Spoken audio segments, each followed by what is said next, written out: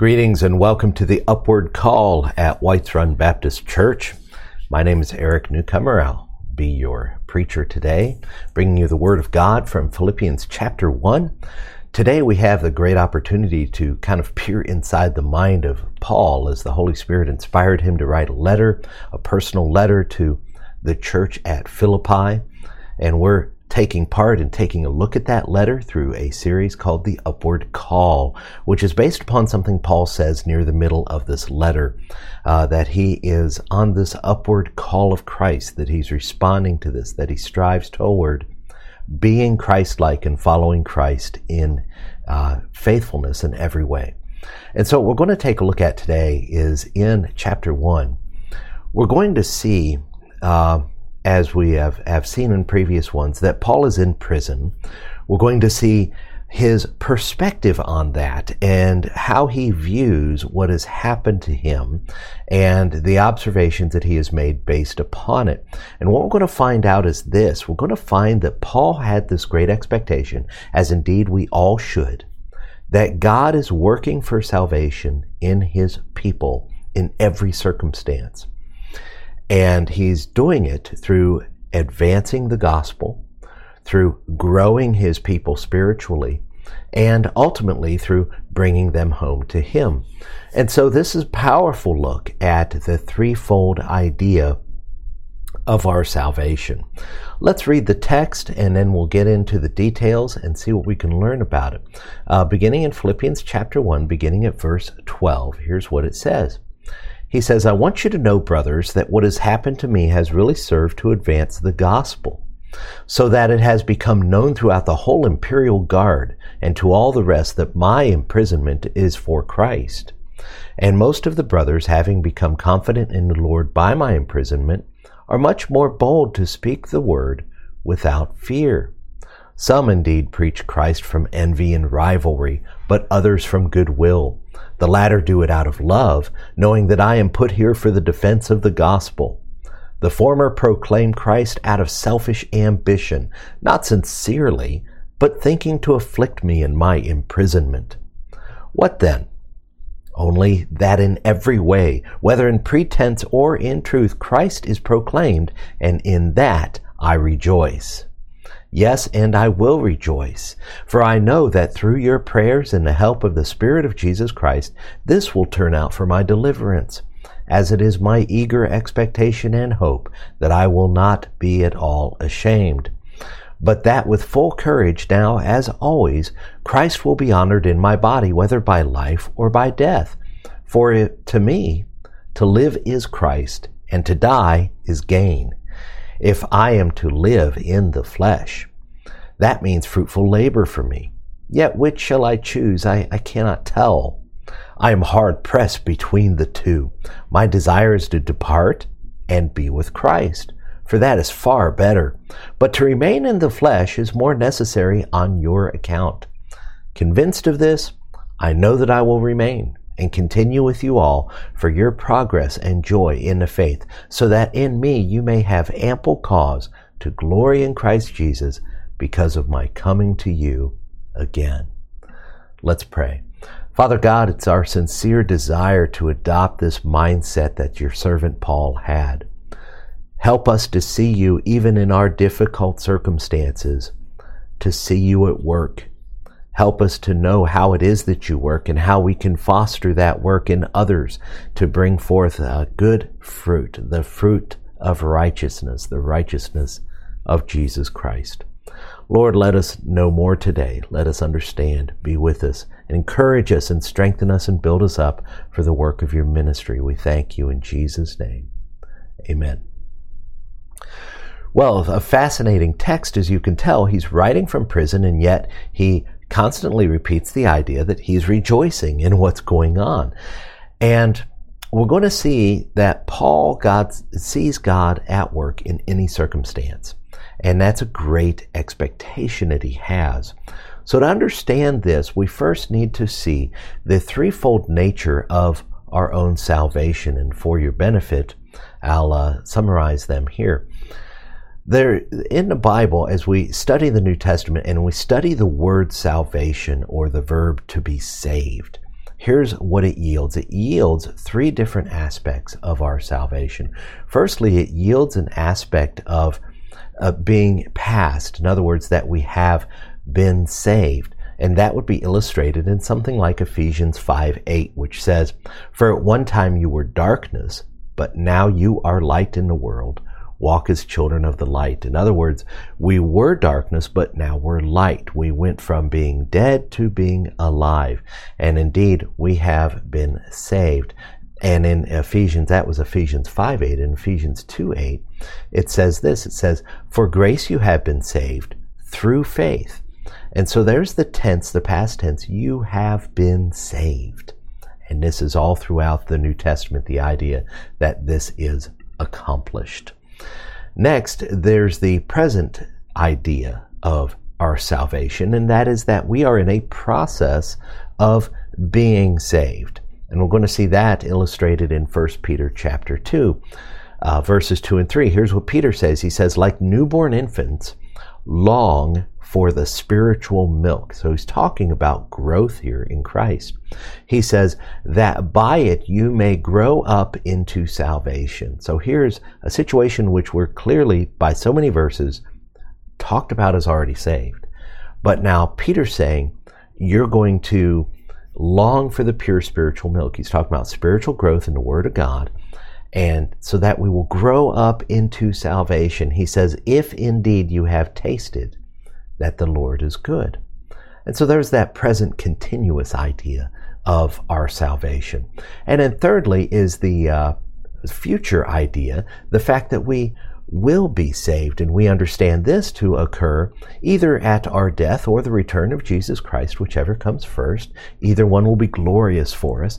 Here's what Paul says. I used a quote from Paul for this one because we're going to touch on the fact that he saw his imprisonment as possibly ending in death, which ultimately one of his imprisonments did. The last one, obviously. And here's what he says in 2 Timothy, which is, as far as we can tell, the very last of his letters that we have. And here's what he says to Timothy. He says, "The Lord will rescue me from every evil deed and bring me safely into his heavenly kingdom. To him be the glory forever and ever. Amen." And so here the Lord, or the word salvation is here, where it says the Lord will rescue me. That is the same word that we see elsewhere as to be saved, the word salvation. And so he says, I'm going to be rescued from every evil deed. And you say, well, wait a minute. Wasn't Paul martyred? God didn't rescue him from that evil deed. Oh, yes, he did, because through that evil deed, he brought him home. And so indeed, he really was rescued. So we have threefold idea of salvation in Jesus Christ, that there was a work that was accomplished, that we came into realization when we repented of it and believed on the Lord Jesus Christ. In that moment, we were saved.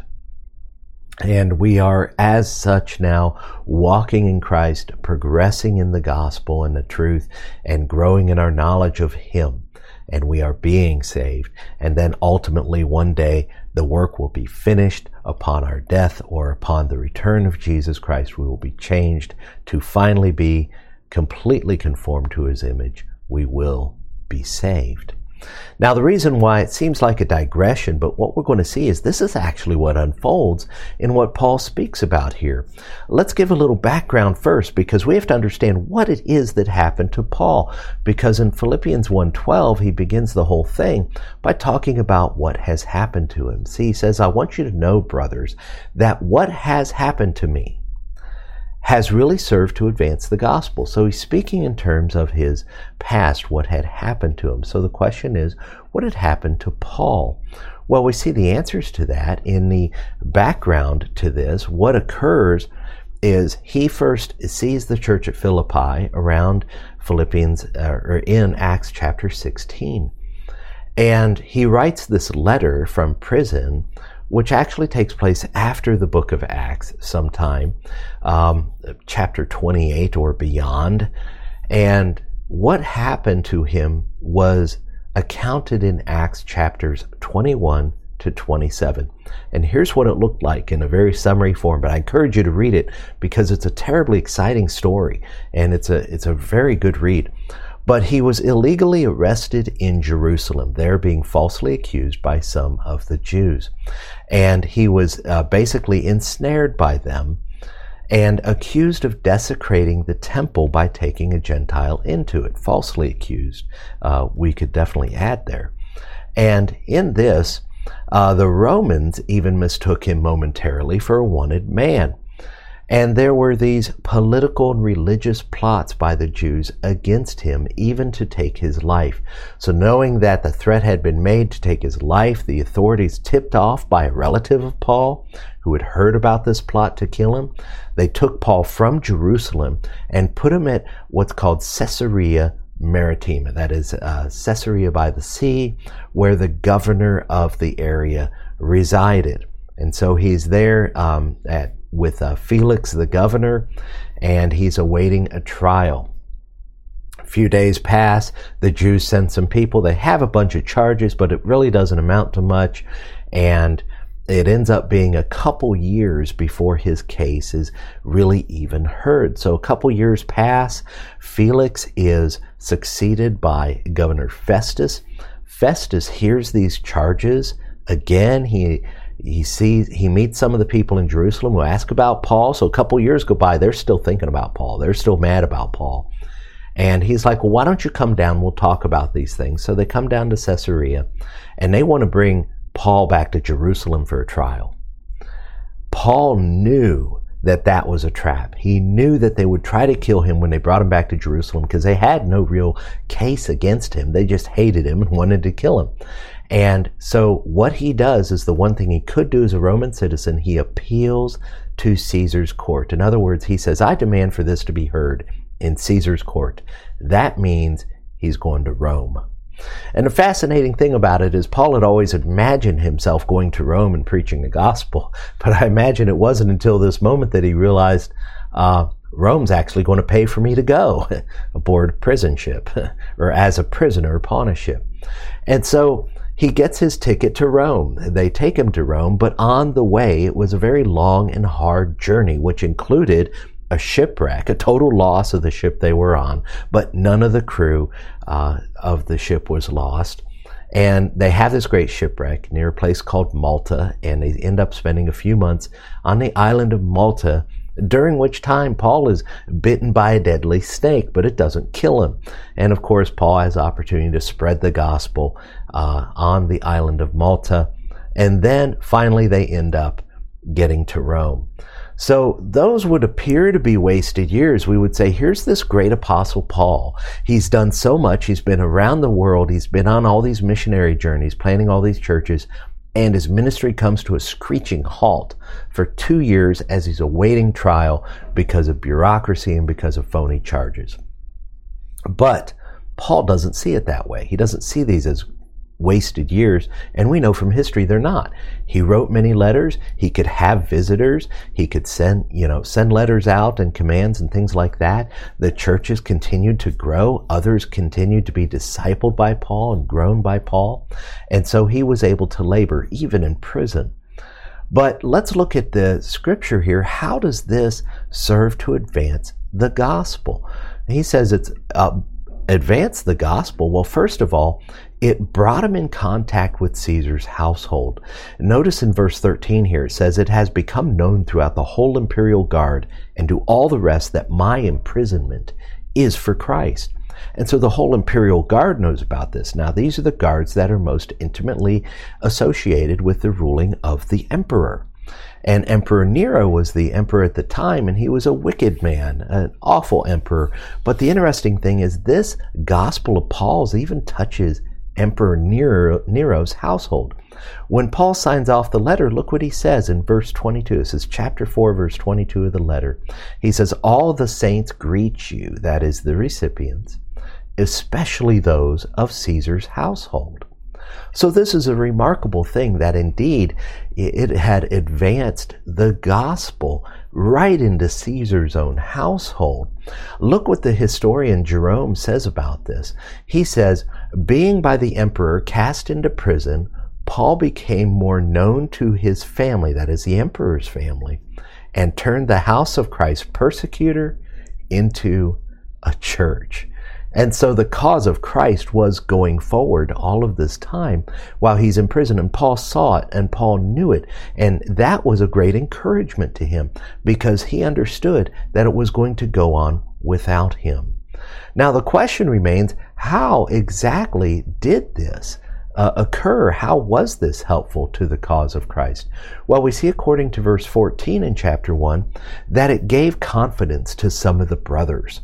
And if you think about this, if one of you gets thrown in prison for preaching the gospel, what it does is it kind of gives some credibility to the seriousness of the gospel and its message, because Paul probably could have recanted, apologized, whatever. He maybe could have made things right and gotten out of this, but he didn't.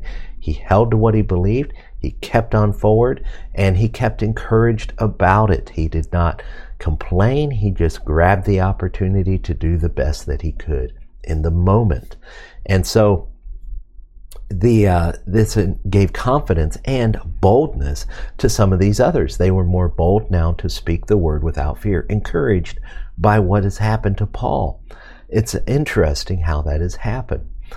So not only did it further the gospel, bring them in contact with Caesar's household, and secondly, inspire some of the brothers.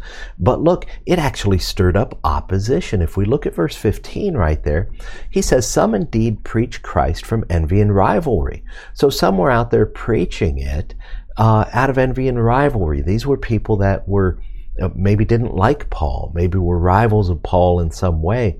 And these are sinful ambitions. I have no doubt about that.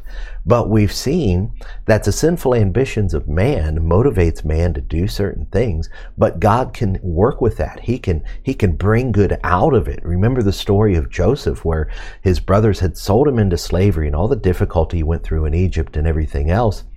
And but ultimately he says, what you intended for evil, God intended for good. And here we see it in the life of Paul. What these people intended for evil, preaching out of these bad motives, was actually furthering the cause of Christ because it was continuing the name. You realize even when complaints about Christianity come and Christianity receives persecution and rejection by people, it actually serves the cause because it brings the idea into the light. And very often the opposition is shown for what they are. And so here we have an interesting way in which this actually served. He says they proclaim Christ out of selfish ambition, not sincerely but thinking. And his rejoicing is this in verse 18. What then? Only that in every way, whether in pretense or in truth, Christ is proclaimed, and in that I rejoice. And so he rejoices in the gospel bringing, how this advanced the gospel. But now another question remains, how did this bring Paul salvation? Because I want to point out a word here that's very important here. He says in verse 19 here, he says, I know that through your prayers and the help of the Spirit of Jesus Christ, this will turn out for my deliverance. Well, that is the word salvation. And we've seen that word appear several times in the verses we've looked at today. Here, it's translated as deliverance because, the translators didn't want you to get the impression that being put in prison caused you to be saved. Because clearly that's not the gospel truth. The gospel truth is that you are saved by grace, by the grace of God through faith in Jesus Christ. But what he means here is deliverance, and he means it twofold.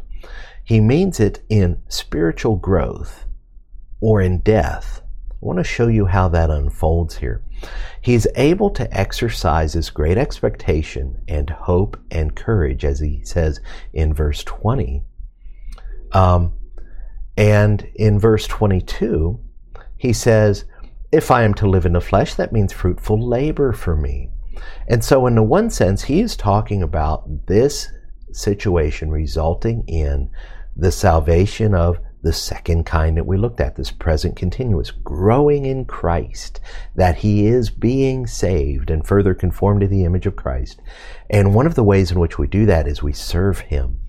And we take part, we actually act like Jesus Christ when we serve him because we are serving his priorities, his purposes. We are continuing the mission for which he came. Not that we make atonement for sin, but that we announce what has been done.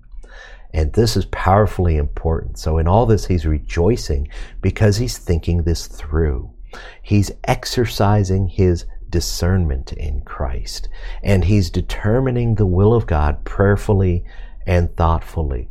When we as Christians engage with God to understand our situation, to understand what's going on with the gospel, or to understand his word, when we seek his will and when we seek his understanding, we are growing.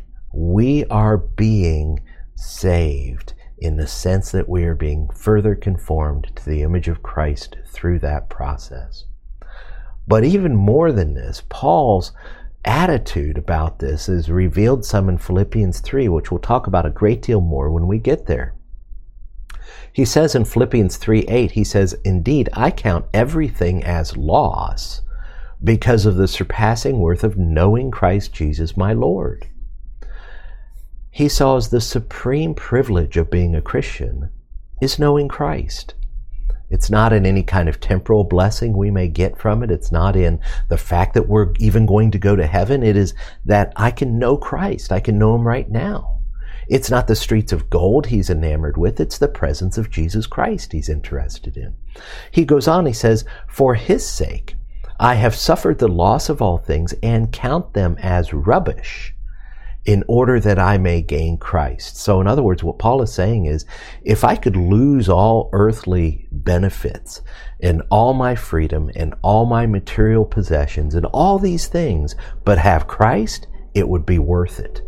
And this is a powerfully important truth for us to understand.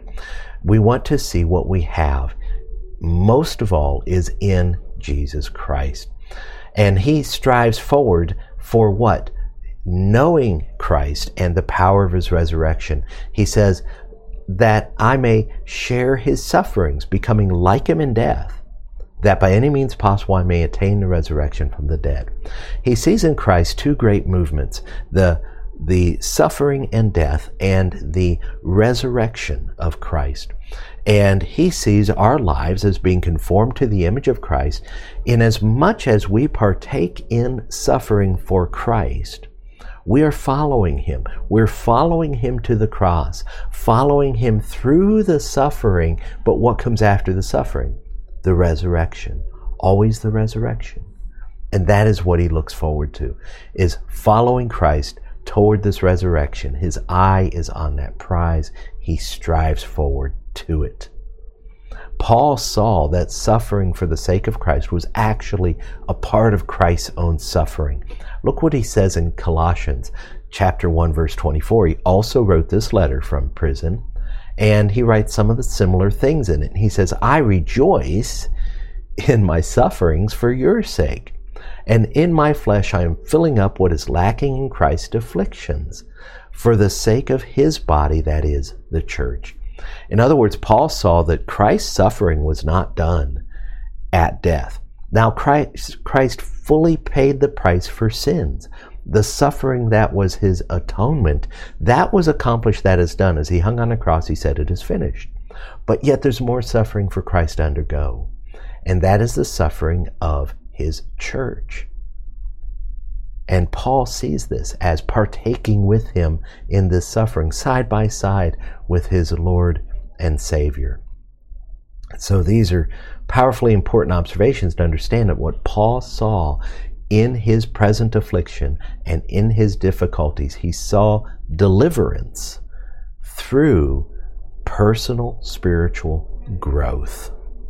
Now, he also saw deliverance quite obviously in his death. He says, "I know through your prayers, help that Jesus Christ, this will turn out for my deliverance." And he was certain that he would be delivered from this imprisonment, and indeed he was.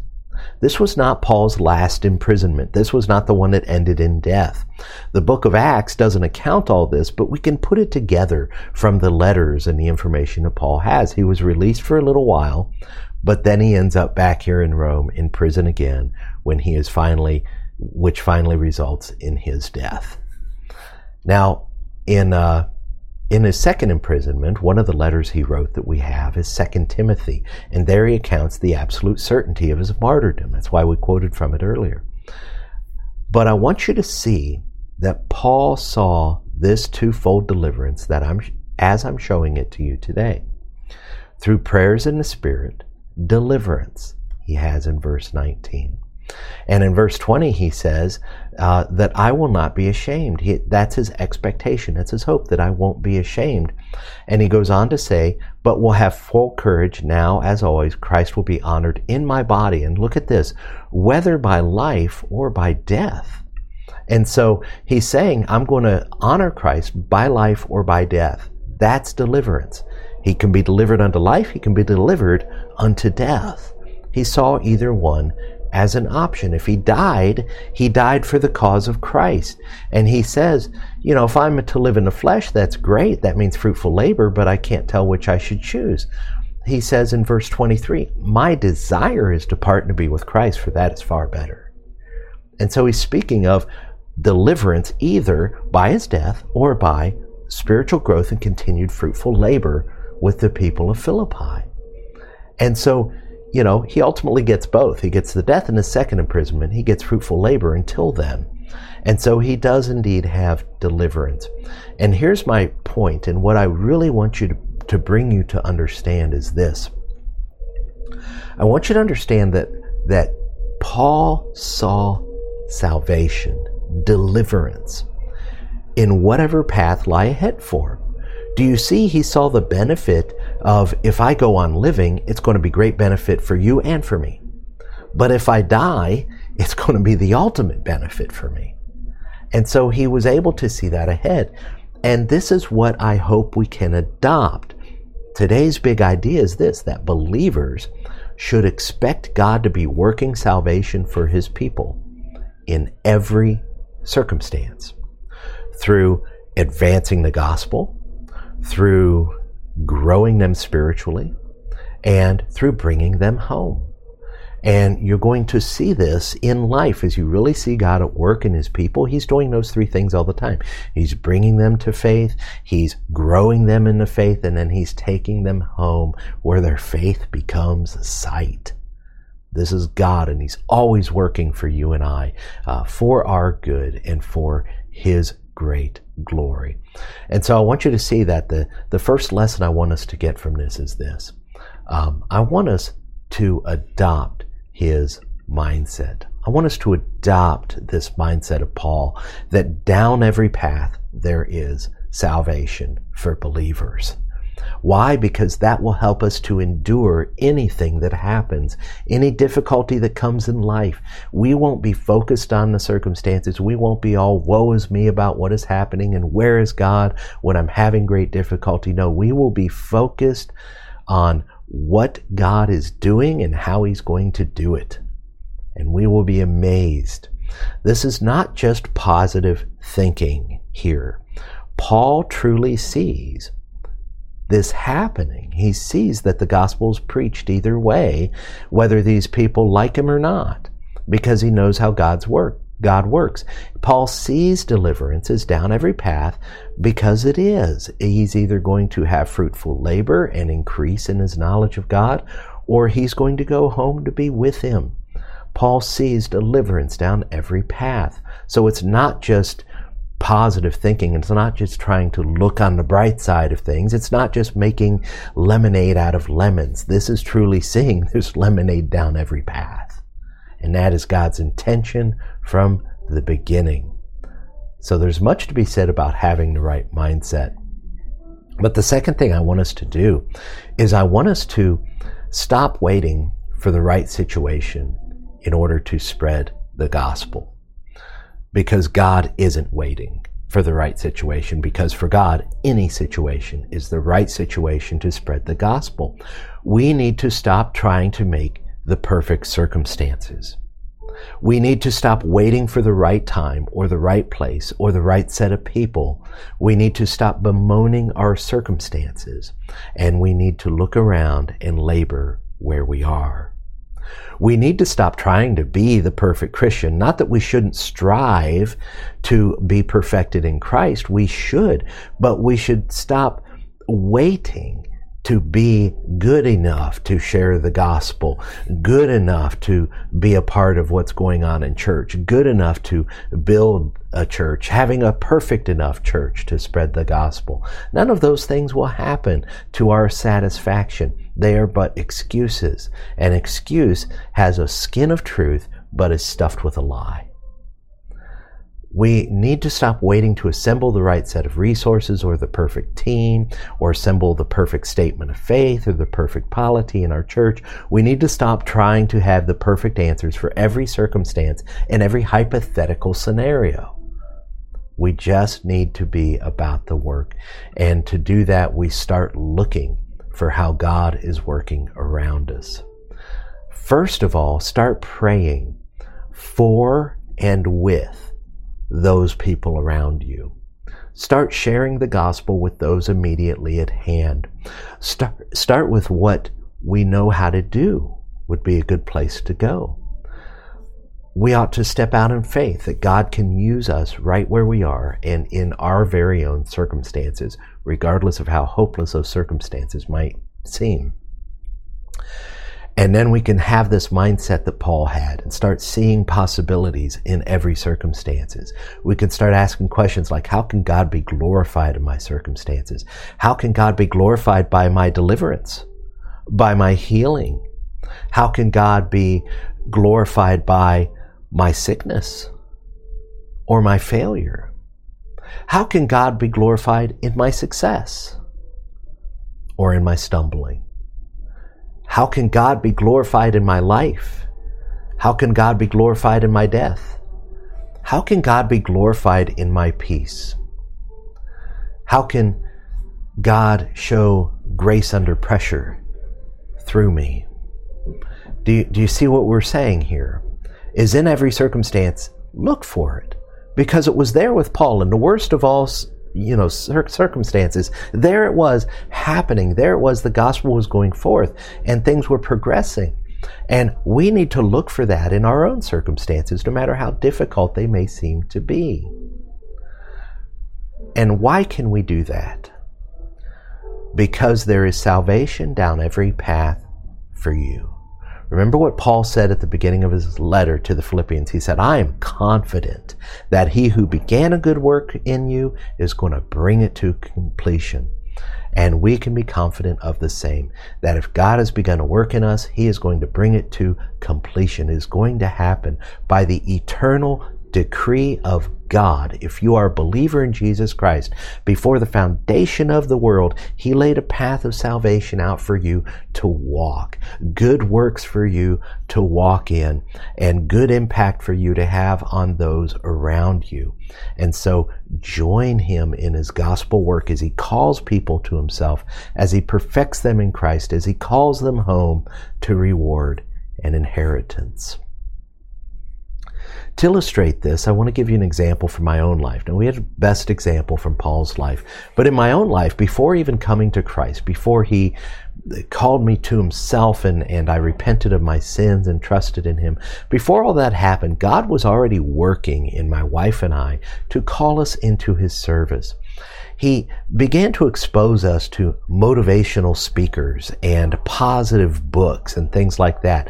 And some of the names you might recognize and some you wouldn't. Norman Vincent Peale, Zig Ziglar, Les Brown, Dennis Waitley, all these things. The ideas of the power of positive thinking, the ideas of the self-talk and things like that, and confidence and building yourself up. And we found those things to be exceedingly helpful. But they were always lacking something. They never quite accomplished in us what they had promised. And maybe they did in other people, but it certainly didn't in me. Those books can be very helpful, and those motivational speakers can be very helpful, but they fall short. The reason why they're helpful is they contain kernels of truth in them. They contain things that are right about the reality that we live in. In other words, they touch on some of the truth of God. But they fall short in that they don't preach the gospel of redemption in Jesus Christ.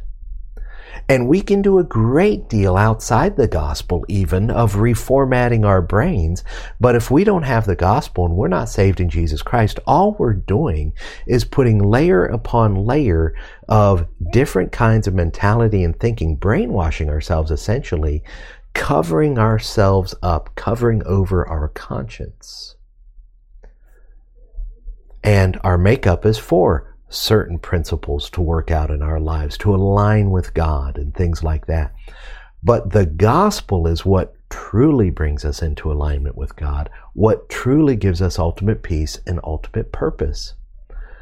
And so this, we understand that this is why motivational materials and even other religions can offer some benefit. It's because they partially align in some way with the truth.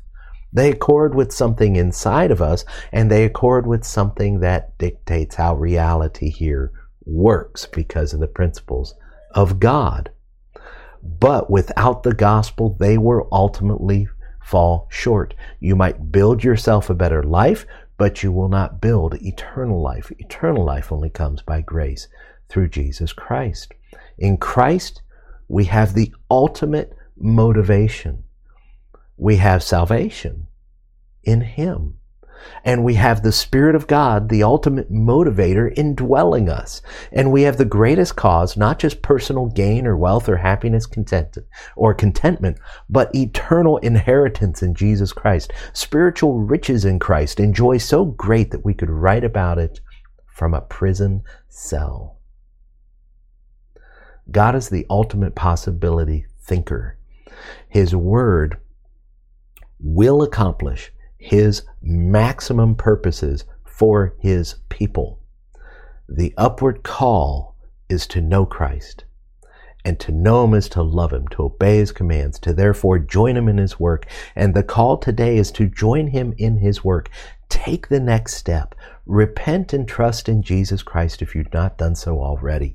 Join with a local body of believers that you can be involved on the front lines of ministry where God is working. He is working through the local church. You must be involved with the local church. And join with that local church. If you haven't obediently been baptized yet, do so. Find a local church, be involved. Talk with them about baptism. Join into their congregation through the rite of baptism, and you indeed will be greatly blessed. Find the will of God, find where it is He's working, and join Him at it. Let's pray. Father God, this day we pray really for three things. We pray, first of all, that you would give us this mindset of Paul's, this mindset that we see you and your salvation down every path for ourselves and all the other believers. First, give us that mindset. Secondly, Lord, give us confidence and motivation and boldness to look to the example for Paul. And finally, Lord, help us to have our eyes opened to the possibilities around us. Show us where you're at work and give us the boldness and confidence to join you in it. Lord, we praise you this day for what you did through your great apostle. Your Spirit worked in him this attitude of joy, even in the midst of imprisonment. Lord, you have shown us that what he says indeed is true, that in our lives in serving you and following you, you indeed empower us to do all things through Christ. We thank you. We praise you in Jesus' name. Amen. Well, I thank you for joining me today, and I hope it's been a blessing to you. I encourage you to contact us. You can find us at whitesrun.org, and you can email us at whitesrunbaptist@gmail.com. Those emails will be answered personally, and you'll be given whatever kind of information you need. We can help you find a church near you that believes similarly to us. We can also help you in your faith walk and things like that. And so the options are endless. If you just want to tell us how we're doing, we would really appreciate that too. So find out more about us at whitesrun.org. Visit or email us at whitesrunbaptist@gmail.com, or visit us here on the outskirts of beautiful Carrollton, Kentucky. We thank you And we praise God for you in Jesus' name.